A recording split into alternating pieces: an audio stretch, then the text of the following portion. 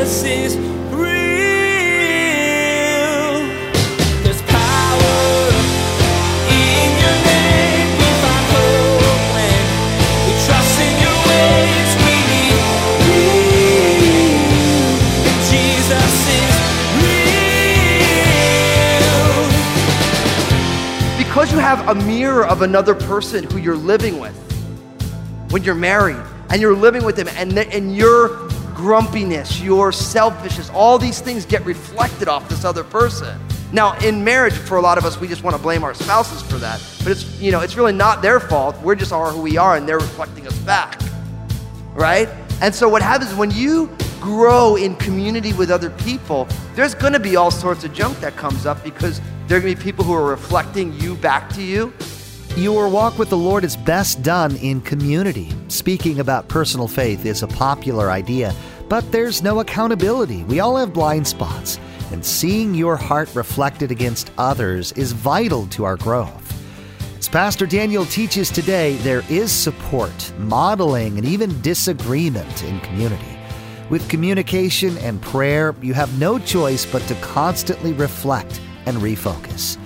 Now, here's Pastor Daniel with part 2 of his message entitled, So It Begins. Jesus is real. Praise God that God is long-suffering in His love, that God just doesn't write us off, because we're write-offable. We are, because we're prone to rebellion. We're prone to, even though we know what to do, we still go the other way. And even you could be sitting at the feet of God for 7 days straight, and you're still got all these aberrant thoughts, dreams, ideas, visions. It's like your brain runs. I mean, just imagine if we put everyone's thoughts up there, a picture of you and all the thoughts you had today. That would stink, wouldn't it? That would not make church very fun at all. Because it's like your picture would go up and you're like, and all these crazy things that you've thought today would pop up and you'd be like crawling under the pew. But then the next person would get up there. And it's like, and we all fail at that test. Because some of the things that we spend time pondering, thinking about, fantasizing about, it's just all messed up. So right as they're done with this period of consecration, this period of hiddenness, quietness, first thing, Moses is like, Aaron, you need a sin offering and a burnt offering because you've built up some sin since then. And brothers and sisters, that's why I'm here to tell you, keep short accounts with God and with other people. You don't want it to build up because it builds up too fast. It's like, be quick to confess to the Lord, to ask for forgiveness from people. Most interpersonal issues are not huge. There are a lot of little things that have been built up that become huge things. Those of you who are married, you know what this is like. Because you sweep enough stuff under the rug, and what happens? You start tripping over the rug. And it's like someone just left the door open and someone's flying off the handle. It's like, you just left the door. I just left the door open, but it's not about that. It's about that and 15 other things that happened. So God's design is that we keep short accounts with Him. We confess Him and say, Lord, I'm sorry. I'm sorry for those aberrant thoughts. I'm sorry for my rebellion. I'm sorry for the little lies, all these things. And with people, you say, look, I'm sorry because I realize that God's working on me. I'm not perfected. So it's interesting that right away, sin offering for you guys. Right away. And again, the priests have their offerings for them before they're allowed to offer offerings for the people. Why? Because in order to be somebody involved in helping other people be cleansed, we have to first be cleansed. And that is why God calls the people of God priests. That's why we're priests. Because if you're here today and you put your faith and trust in Jesus, God's cleansed you. And God is cleansing you. It's already and not yet. It's happened and it's happening. Right? And because we've been cleansed, now we can be useful to God as people who are cleansed and are being cleansed to help other people understand the gospel, understand God's grace, and have the exact same experience that we're having as well. Now look at verse 3. It says, and to the children of Israel you shall speak, saying, take a kid of the goats as a sin offering, and a calf and a lamb, both of the first year, without blemish, as a burnt offering. Also a bull and a ram as peace offerings. to sacrifice before the Lord, and a grain offering mixed with oil, for today the Lord will appear to you. Now notice, now it's Aaron's turn. Aaron hasn't had a whole lot to do except be instructed by Moses. But Moses says, look, I want you to do an offering for yourself, and now I want you to go to talk to the children of Israel. So Moses is now inviting, by God's design, Aaron to have a ministry of his own, not just as Moses' sidekick. Now Aaron's time is to tell the children of Israel, listen, it's time for you to bring all the offerings. I notice you get the sin offering, the burnt offering, the peace offering, the grain offering. All these offerings are here. Why? Why all these offerings? Because for today, the Lord will appear to you. This is all about God's tangible, visible presence in the midst of his people. And that's God's goal. God's goal is that the people of God would be the tangible, visible presence of God in the world. That's what God wants. God forgives us so that we might be the temple of the Holy Spirit, an opportunity for the world to see who he is in the lives of people who are broken and fallen. God's design is to reveal himself. And I really pray for us as not only Crossroads, but as the greater body of Christ, that we take up that mantle and say, God, I want our lives to be a living example to the world of what the presence of God looks like in the midst of broken people. We should have an expectant faith. Every time we gather together, because where 2 or 3 are gathered together, he's in our midst now. There's a lot more than 2 or 3 in this place right now. So that means when we gather together in his name, he is present within us. And we should have an expectancy as we worship, an expectancy as we gather, and not only here in the sanctuary, but when we gather 2 by 2, 3 by 3, 6 by 6, 8 by 8 together, we should expect God to be there because he is. And we should have that expectant faith because God wants to reveal himself to us and in us and through us to the world. Now in verse 5, look at what happens. So they brought what Moses commanded before the tabernacle of meeting, verse 5. And all the congregation drew near and stood before the Lord. Then Moses said, this is the thing which the Lord commanded you to do, and the glory of the Lord will appear to you. And Moses said to Aaron, go to the altar, offer your sin offering and your burnt offering, and make atonement for yourself. And for the people, offer the offering of the people and make atonement for them as the Lord commanded them. Now, this is a congregational happening. The people have all gathered together now, and now it's all beginning. Aaron is reminded that he needs to offer the sacrifice for himself and for the people. Now, notice again in verse 6, and the glory of the Lord will appear to you. That's powerful. See, because when the Lord appears, and his glory appears. Because God is infinitely glorious. Like, we should be glory junkies. You never thought about that, did you, before? We should be junkies for God's glory. We should say, God, I want to see your glory. Like Moses prayed in the end of the book of Exodus. Lord, show me your glory. That word glory, it literally means the heaviness of God. Like that God is, he's heavy when he shows up. And it's kind of like the Beatles, she's so heavy. The Beatles didn't mean that she was large. It meant that her presence is serious. And that's who the Lord is. And you never thought I'd use a Beatle reference to explain the glory of God, but it's possible.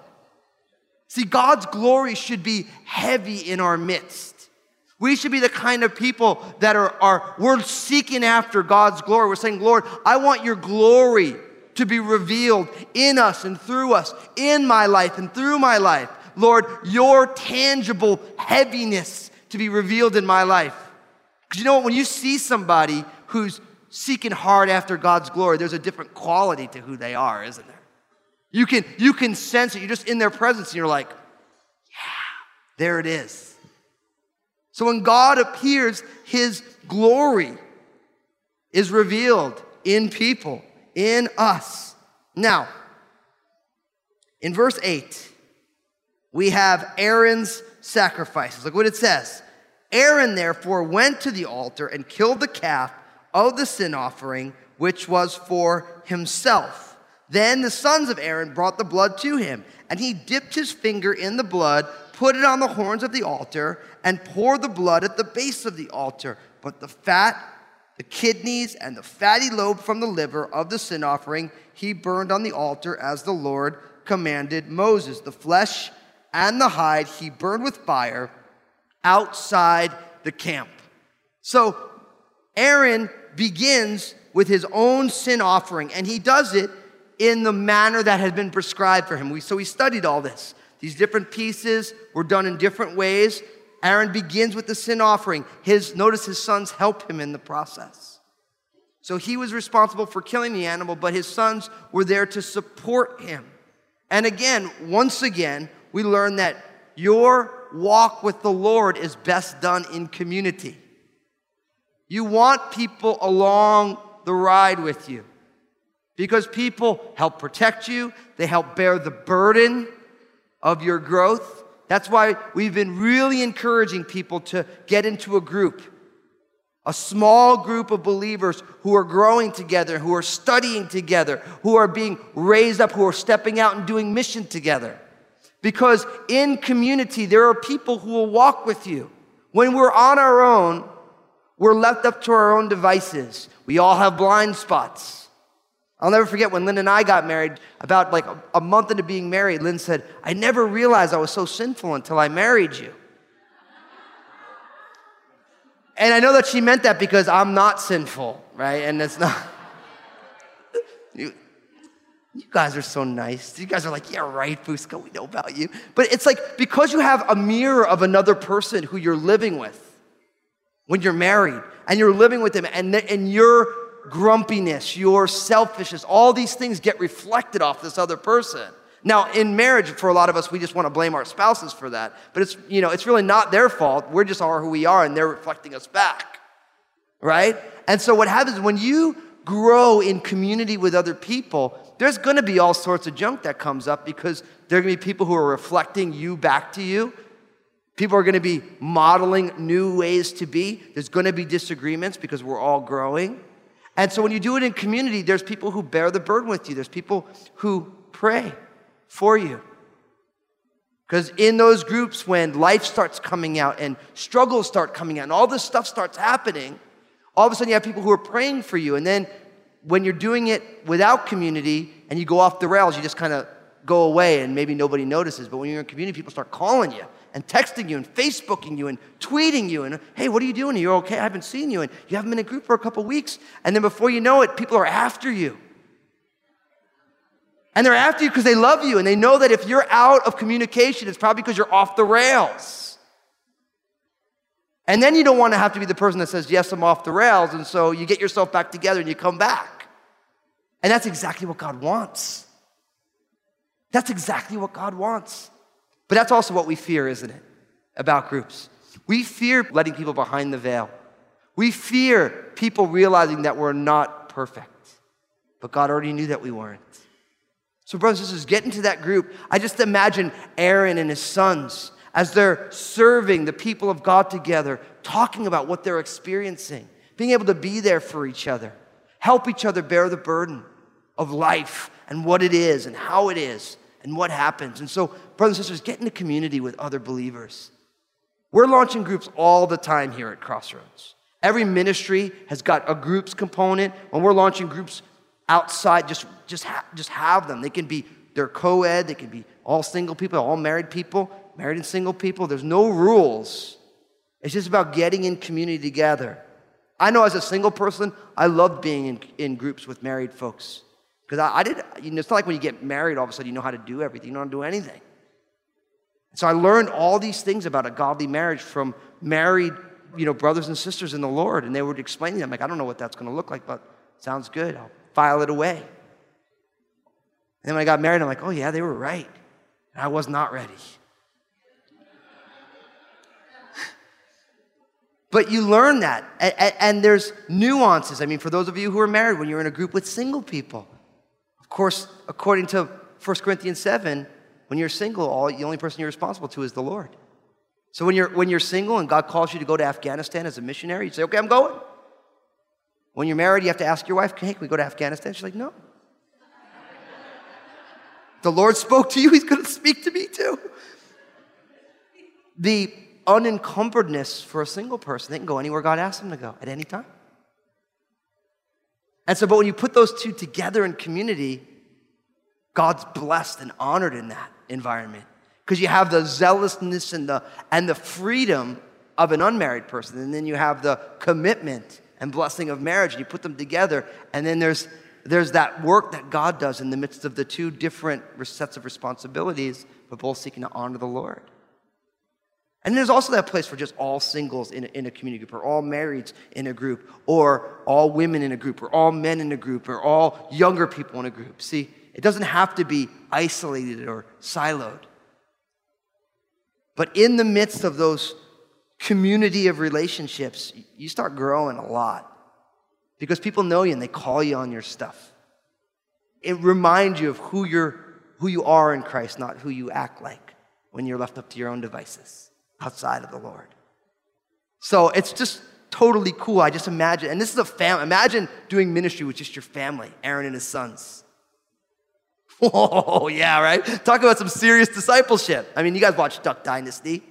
These guys are all in a business together. It's nuts what those guys are up to, you know? I never watched it. Everyone talks to me about their beards. So I'm like, I'll check out those guys' beards. And I watched one of their episodes. It was cracking me up. They were trying to catch a lizard. The whole episode was these guys trying to catch a lizard. I'm like, I don't even understand what's going on. Some of you guys saw that episode, right? They had to call like the old guy. Because he's the guy never mind. I'm off the rails.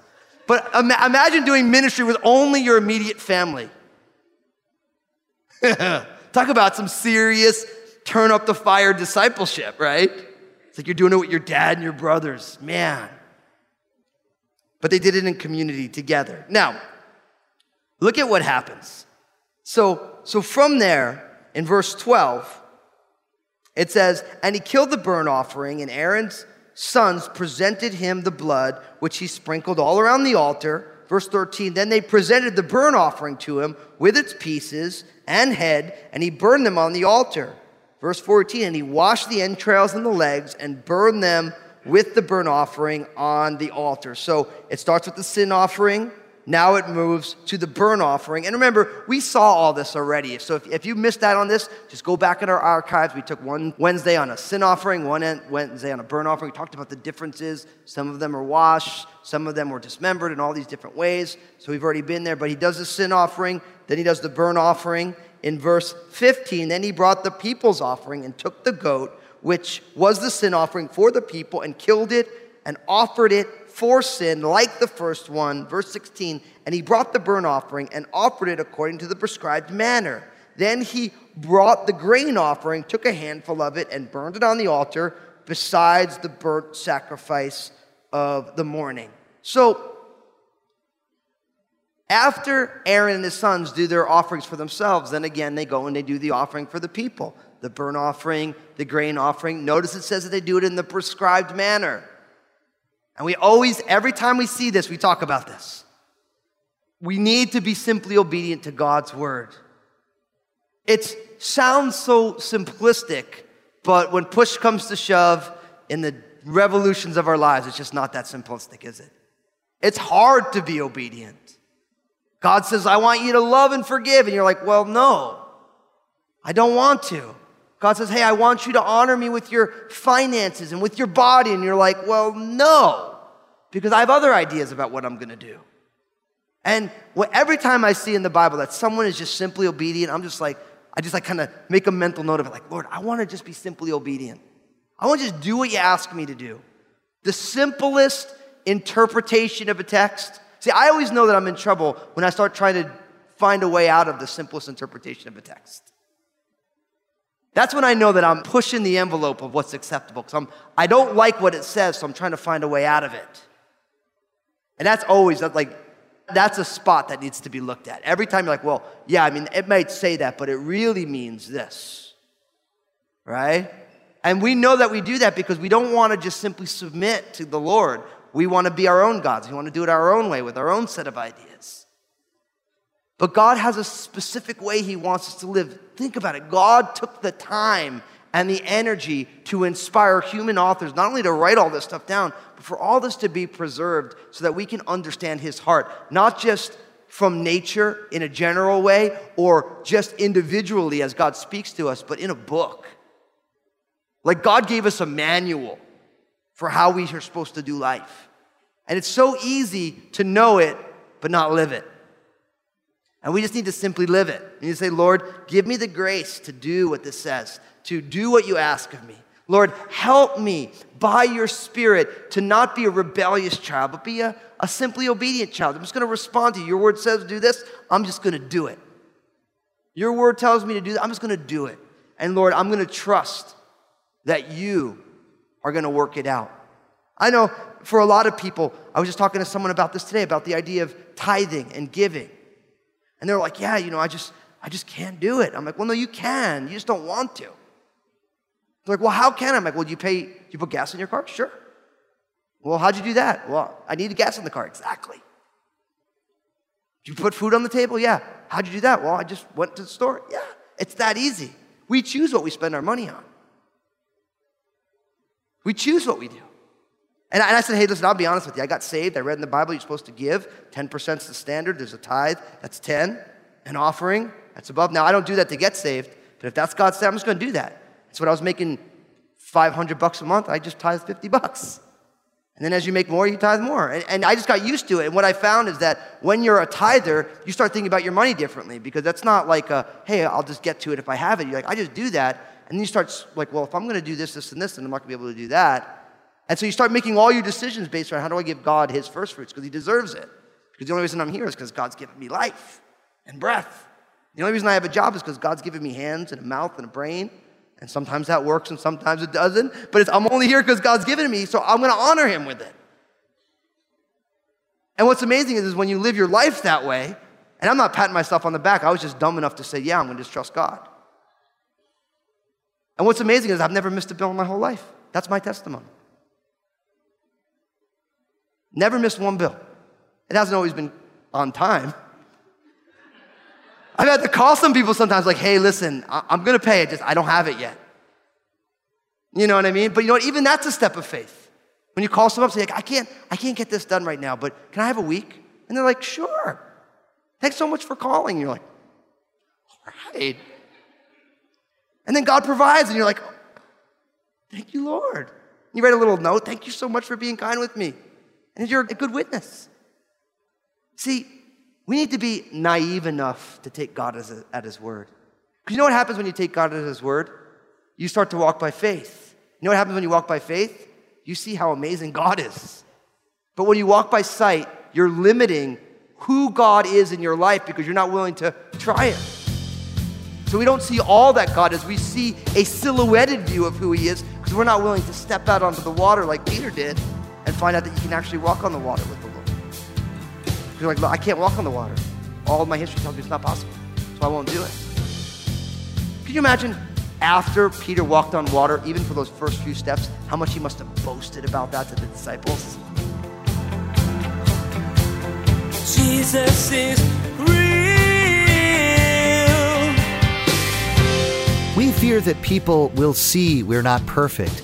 But as we heard today, Pastor Daniel explained why groups of believers are vital to keeping us in check. When we're struggling, we have support. When we're drifting, we have people to pull us back toward God.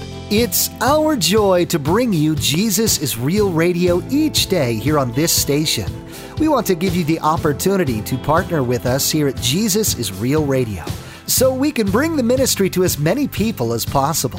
Simply log on to JesusIsRealRadio.com and select Partner from the main menu.